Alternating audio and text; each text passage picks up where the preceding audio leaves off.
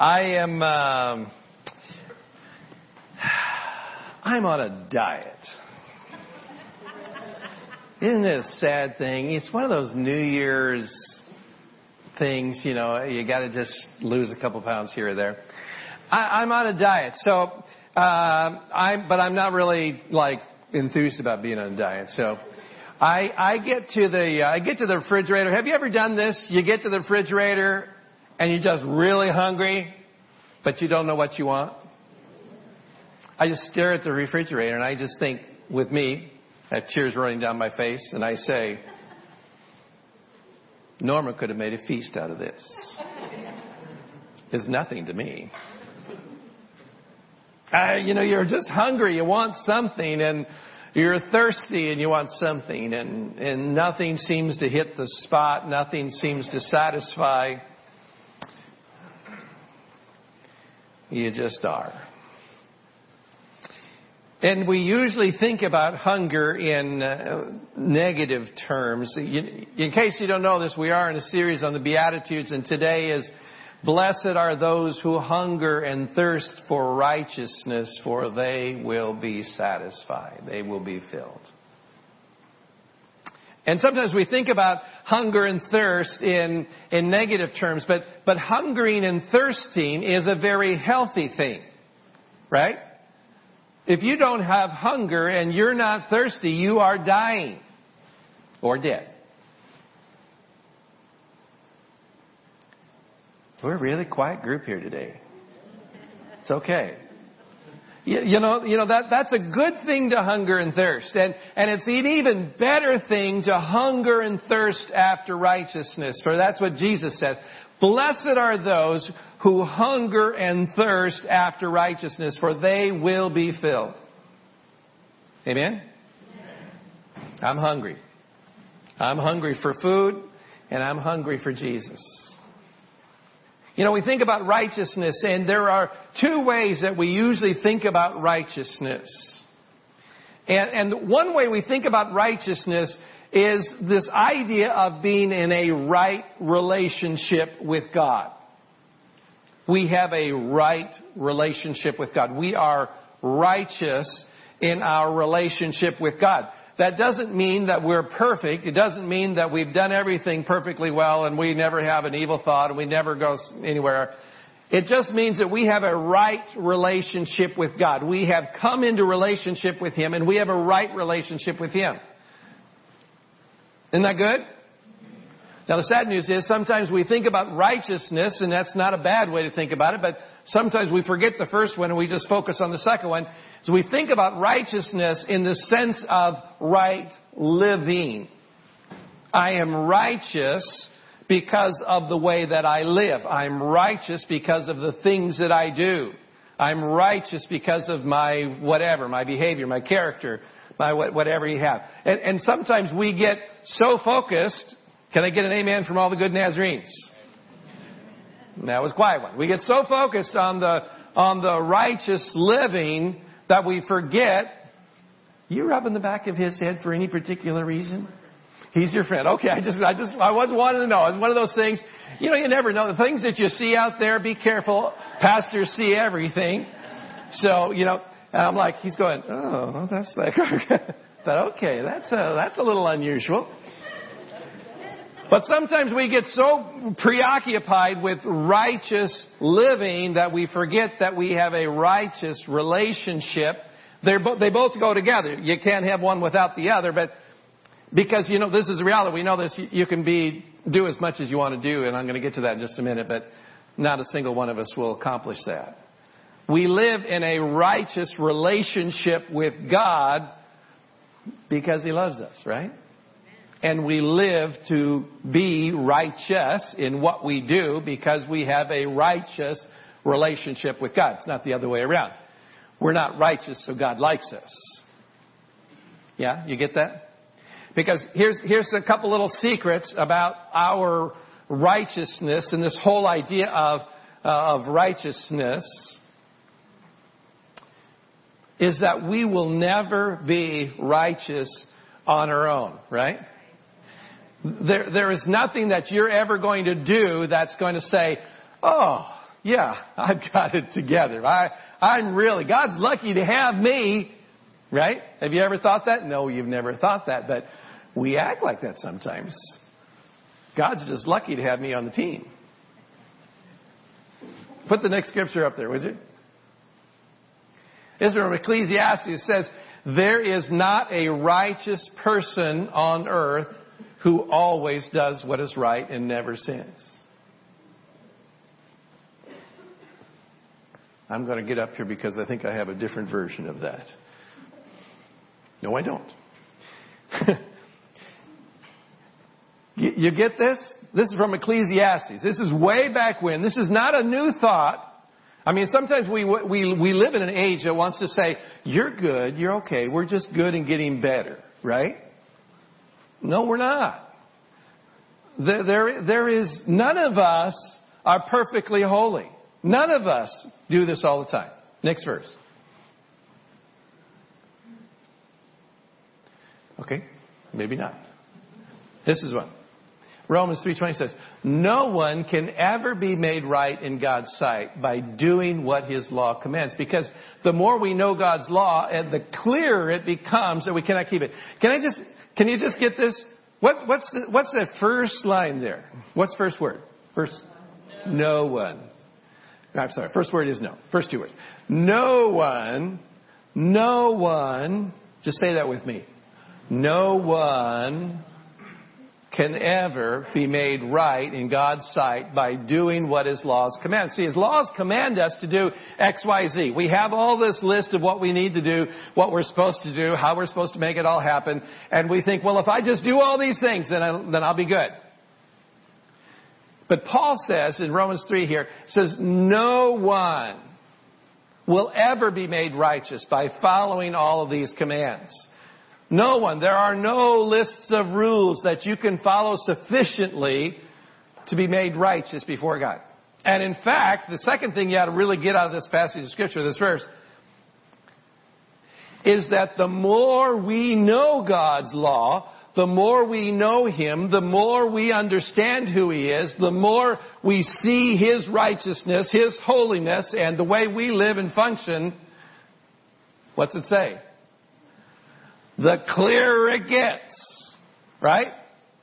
The clearer it gets that we're not able to do it on our own. No one.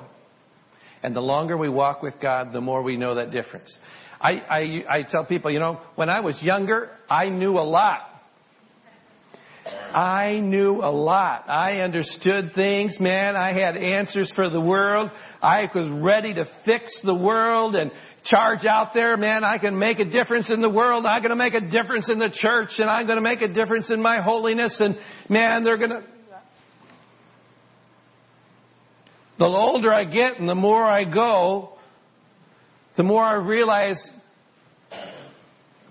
the key word to everything I just said to you. It's what? I'm going to make a difference in the world. I'm going to make this thing. I'm going to live so holy and so pure. I'm going to be so on fire for this thing. I'm going to do this. I'm going to do that. You know what? I'm not going to do any of it. And the older I get, the more I realize that it's not about me. It is about Jesus. And it's all that in Him doing anything that happens. And the more I get to know Him, the more I understand who I am. Yeah? I was just in the service over there, Brian. Brian was preaching, and he said almost a similar kind of thing when he said, the reason why we get convicted when we come to church, sometimes we can say, I'm going to go to church, and I feel all this conviction, all this condemnation, all that kind of stuff. He said, it's just so we'll know how much more God loves us.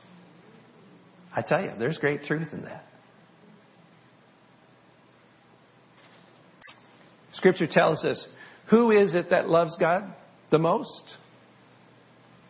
Who is it that loves God the most?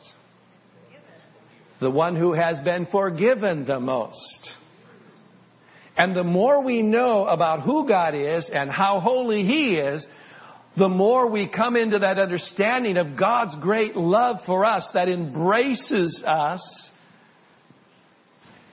and says, you know what? I love you. But you see, that's the second part of this business of righteousness that we need to understand. We're never going to do it on our own. But God,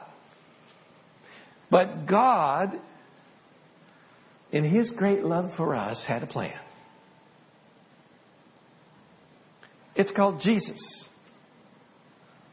We celebrate that, right? We came, He walked among us, He talked among us, we saw Him, He showed us what it was to live, He showed us all this stuff. We had great expectations for who He was going to be and what He was going to be, and He came not to be a conqueror, but to die as a sacrifice for us in our place. Next one. God made Christ, who never sinned, who was holy and purely righteous. God made Christ, who never sinned, to be the offering for our sin so that we could be made what? Right with God. See, the right relationship. Not because of us, but because of Christ. We were made right with Him. Is that good news for anybody else? Yes. This is because, you know what? We walk around saying, well, I could never be good enough and I could never do this. And I can't go there. I can't go to church and I can't be a part of this because I'm a bad person. You know what? You're right about all that but one side. Except for God just loves you that much more. That's what He did for us. And all we have to do, see, here's the deal. All we have to do is just accept it. Right? Next verse.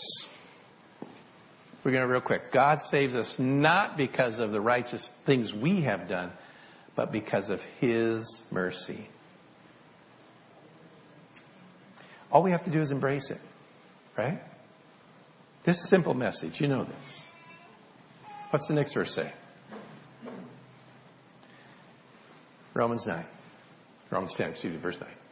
If you confess with your mouth that Jesus is Lord and believe in your heart that God raised Him from the dead, you will be saved.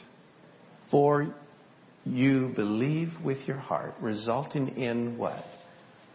Righteousness. I started looking up all these verses in righteousness, and I read these passages, and righteousness never jumped out at me at these passages. But we believe with our heart, resulting in righteousness, right relationship, and the empowering to right living.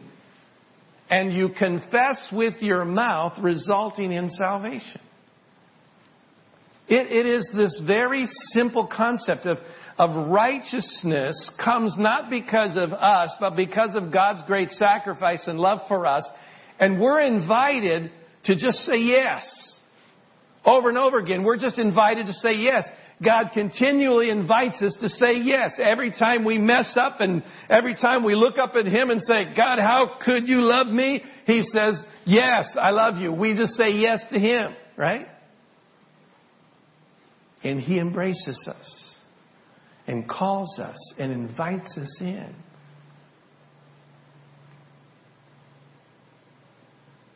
But you have to say yes, right?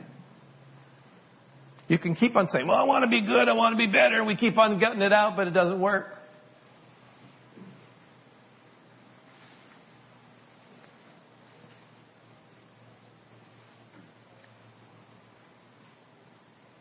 Do you know what this is? These are little cups with grape juice in it. These are styrofoam wafers. These, by the way, I didn't get one of these the other day, and I got one of these. These are the gluten-free ones.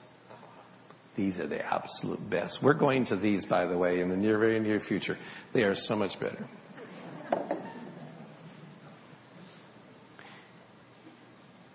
This is God saying to us, I love you this much.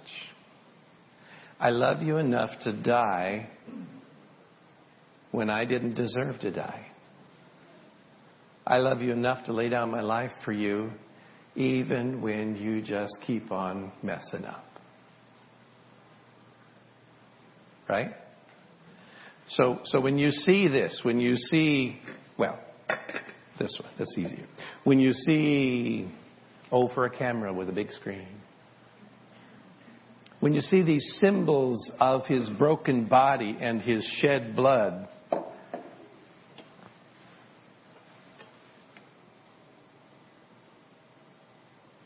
that's us saying or hearing God say, I love you. Now here's the deal. When you partake of those things by faith,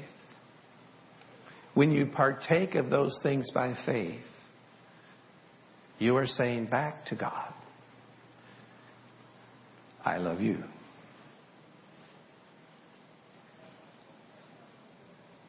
I love you not because I'm good. I love you not because I've got my act together. I love you not because, for the last year, 10 years, 50 years, I've been righteous. But because in this moment, I love you, my God, who gave your all for me. Unworthy, unrighteous, made righteous by you and your blood. Amen? We're going to receive communion. I'm going to invite our worship team to come back up and those who are going to help us serve communion to come. But I want to pray with you before we do that. By the way, my sermon is not this short. The second half is coming. But I want to talk to you about righteousness and being right with God, being made right with Him, not on the basis of us, but on the basis of God. And so I want to pray this, and you may think this is this thing, and it's like, well, of course we all know that. But I'm just telling you, sometimes we know it and we don't know it because we've never really responded to it. And the question is just this: will you receive it? God's offering His love and grace and mercy to us.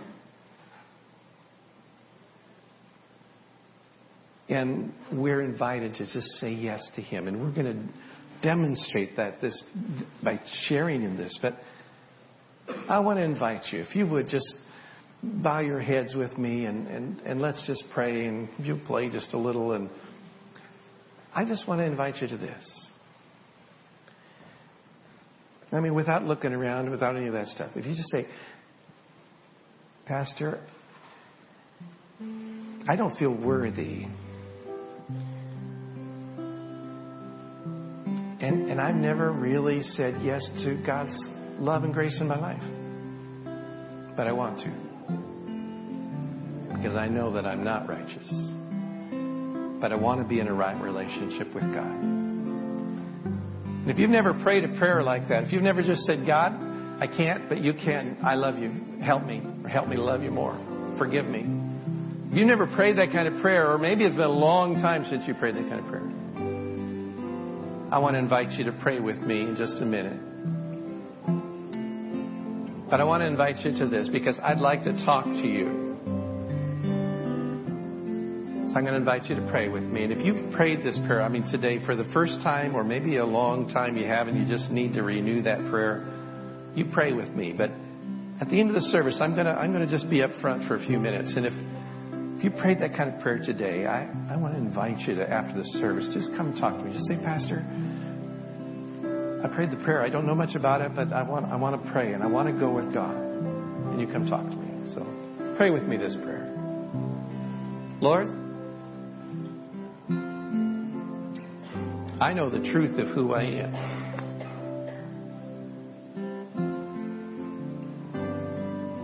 I know the truth when nobody else sees me, knows about me.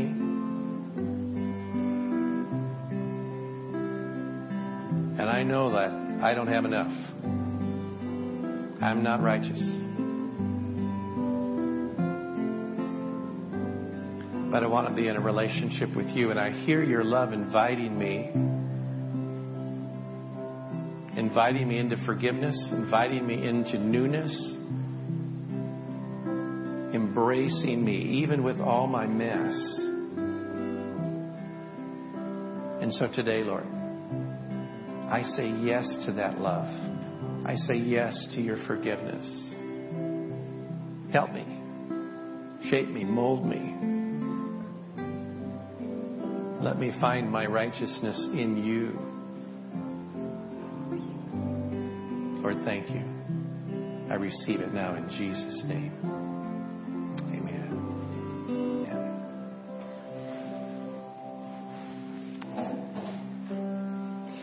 So the question is this.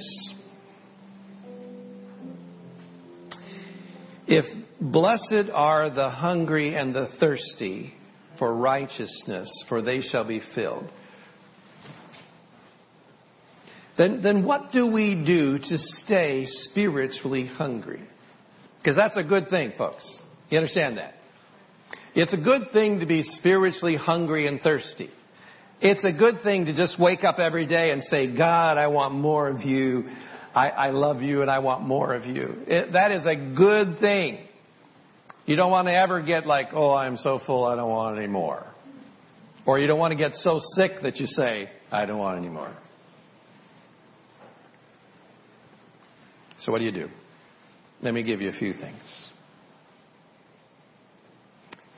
Paul prayed for the Ephesians this amazing kind of prayer in Ephesians chapter 3.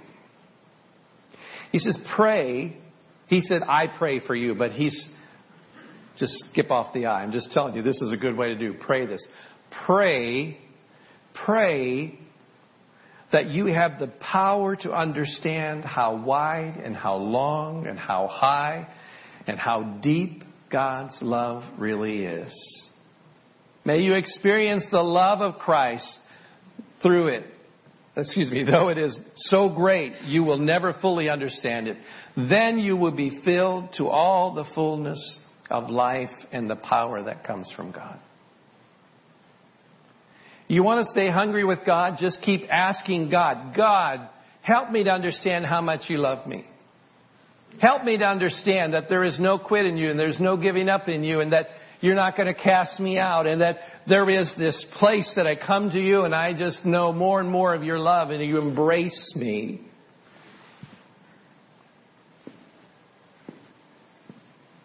Have you ever needed to be embraced?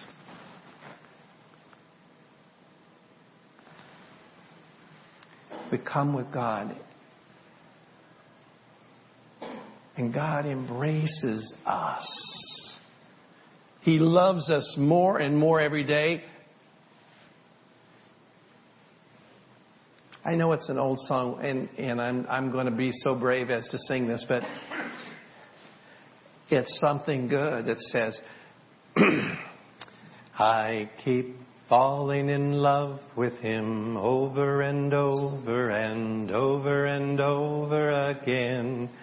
I keep falling in love with him over and over and over and over again. He gets sweeter and sweeter as the days go by.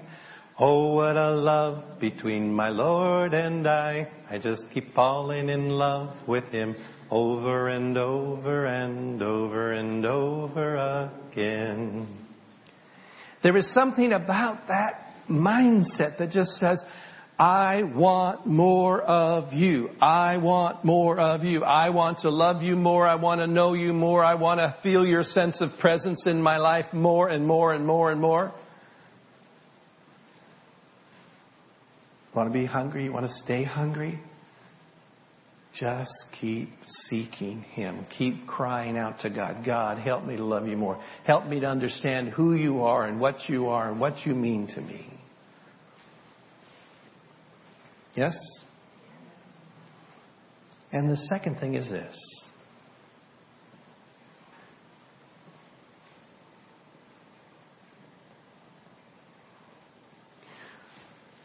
What do you fill your mind with? What do you fill your mind with?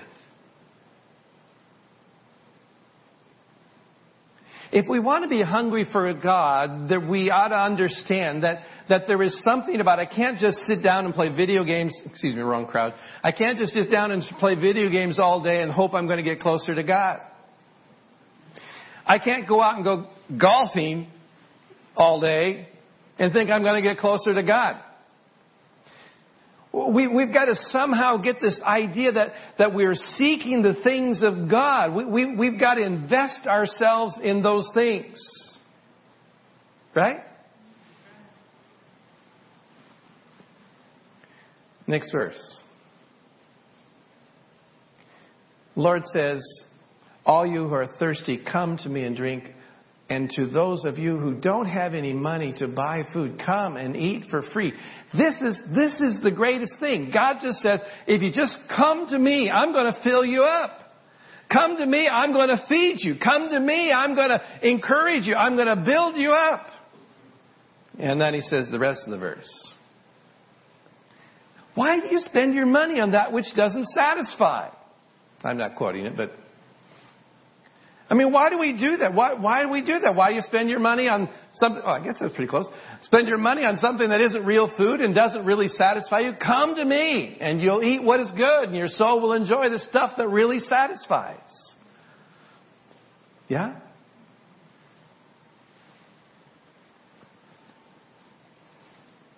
Okay. Can I ask you a really... Sorry.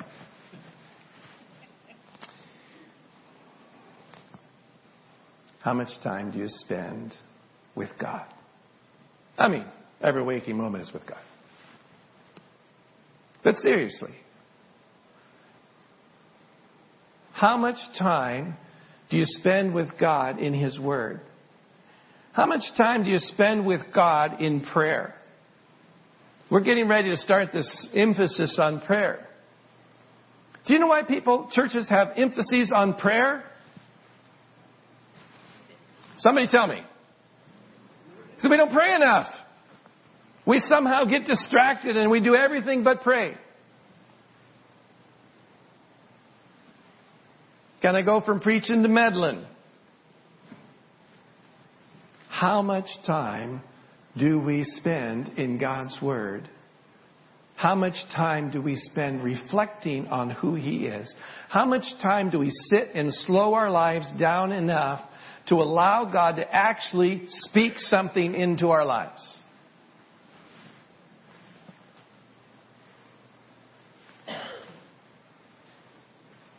I think I saw a national study somewhere down the road a piece, and they said something like the average person who identifies themselves as a Christian spends about a minute with God a day. Average. Something like that. I was like, fabulous. Until I started thinking, well, Pastor, how much time do you spend in God's Word? How much time do you spend in prayer? How much time do you spend just being quiet with God in His presence? And I felt a little convicted about that. So I'm asking you a nosy question. God and I've already had a little conversation. Can I just tell you that one of the greatest things that I have experienced in this year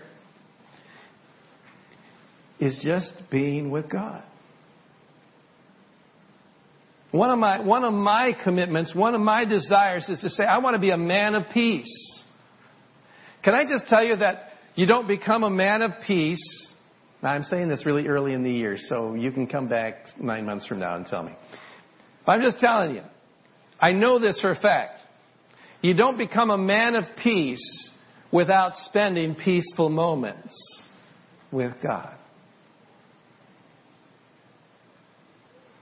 There's that sense of something that happens when we just set aside some time with God and we say, God, what do you want to do in me? What's going on here? What do you want to say to me? Not like, oh God, I'm late, slept in, stayed up too late last night. I got to get to work. I'm on my way, but God bless my day. If that's all you got, that's all you got, and that's okay. But I'm just telling you, if you want to hunger and thirst, if you want to be filled with this wonderful sense of satisfaction of God's work in your life, we've got to spend time with Him. Yeah? I'm going to tell you more about that next week. When I just tell you, God broke into my life in a way that was pretty special to me.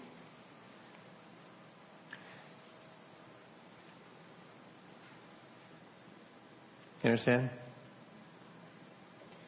We've got to make sure that we're feeding ourselves with the stuff that satisfies. Okay? Will you still love me for having said that? I'm so scared about saying stuff like that because I think, oh, that preacher, he does rah, rah, rah. And I'm telling you, I'm not rah, rah, rah at you. I'm rah, rah at me. And I'm just sharing with you. These are truths that help us. And I know it seems like, well, do that. But I'm telling you, if we sat down with a clock, not that we have to clock ourselves because it's not about that, but quality time with God. I had a friend of mine once said,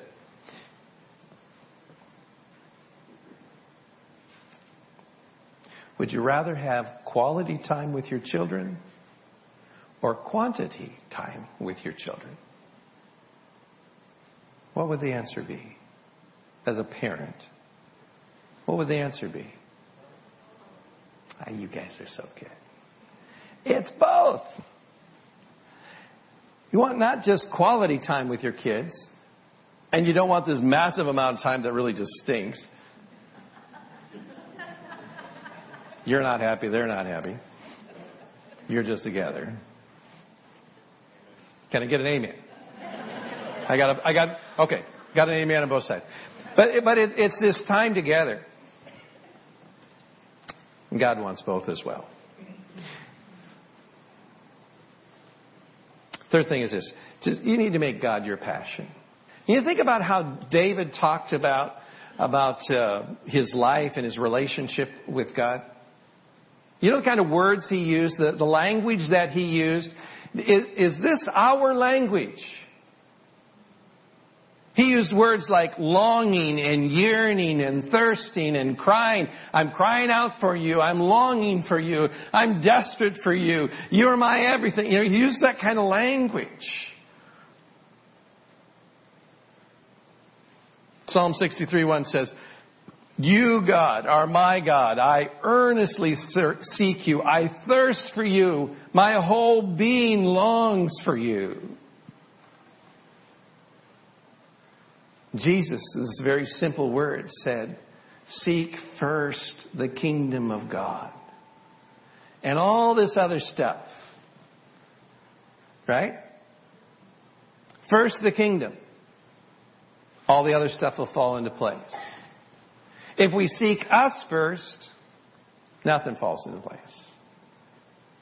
If we seek all that other stuff, none of the rest of it falls into place.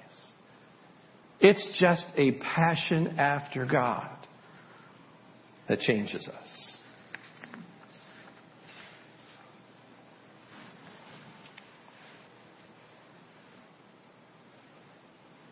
Yeah? Whoops.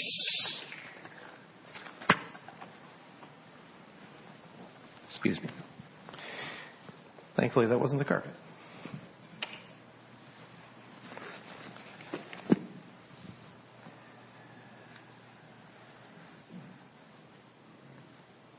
I'm hungry and I'm thirsty. And not just because it's approaching noon and I didn't have any breakfast.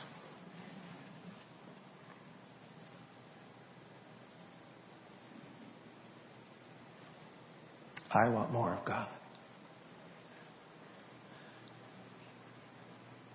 I want more of Him in and through and living out of my life. And I want that for us as a church.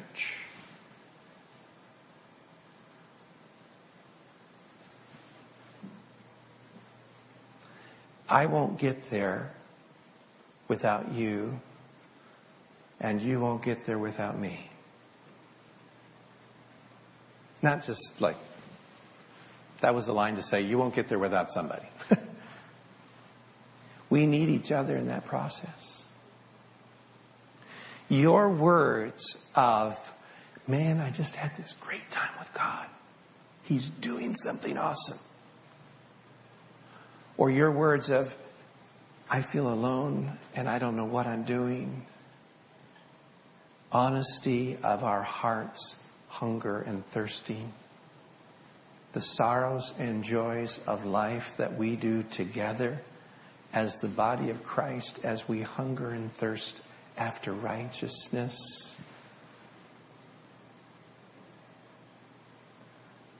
That's really one of the last ways. We don't get there without each other. Are you hungry? If you were sitting in God's doctor's office,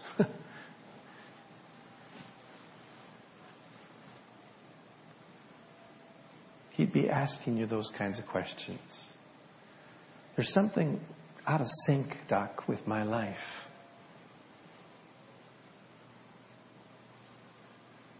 He'd be saying things like, how's your eating? How's your exercise? Anything really hurting you right now?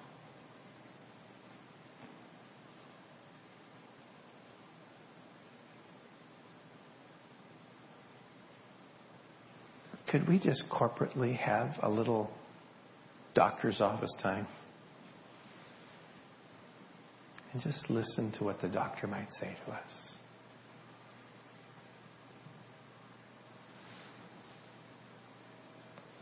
I've been to a couple counselors since my wife's passing. Do you know what every one of them has said to me? Keep eating. Keep exercising. It's good for the soul. Even when you feel like crud. Can I say that to you? When you feel out of sync spiritually, don't quit taking it in. Don't quit exercising. Just keep going forward. Lord, into your hands do we give all that we are.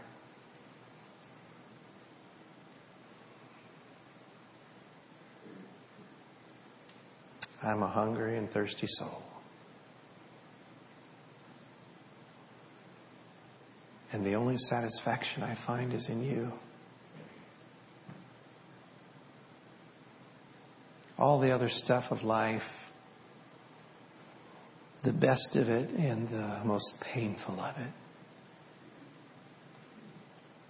somehow doesn't seem to matter as much.